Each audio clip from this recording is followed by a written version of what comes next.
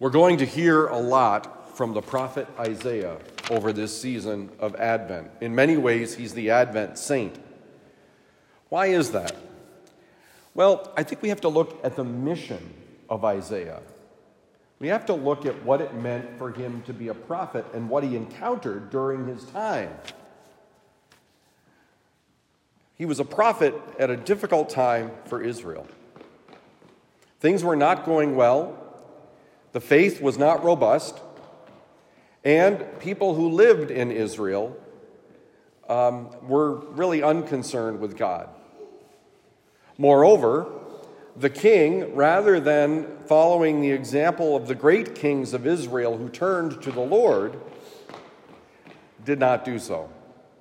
He, in fact, found himself in his own life seeking to find solutions that relied on his power, his wisdom, his ability. And so the role of Isaiah is really twofold. One is the very difficult task of saying things need to change. And maybe even more difficult, you need to change. That's the first message of Advent, that we need to change.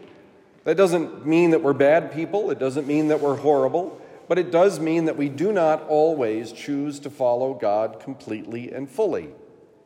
We can fall into the same trap as King Ahaz, as mentioned, or was mentioned, I think, in the Office of Readings today.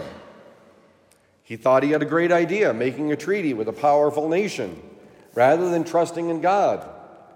It didn't work so well.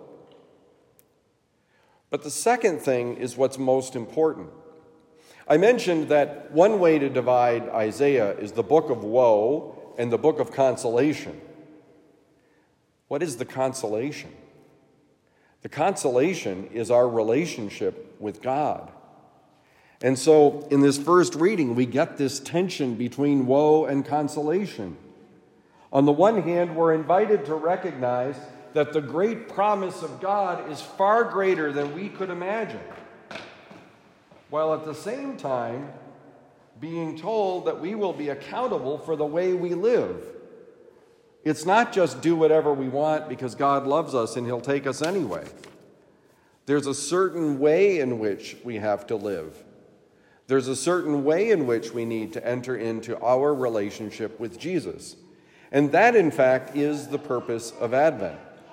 To shake us up a little bit so that we are watching and waiting and being ready to see the presence of Jesus in our hearts and in our lives. Being reminded of the great promise that only gets fulfilled when he comes again. And being reminded that in everything, God loves us more than we can know or understand.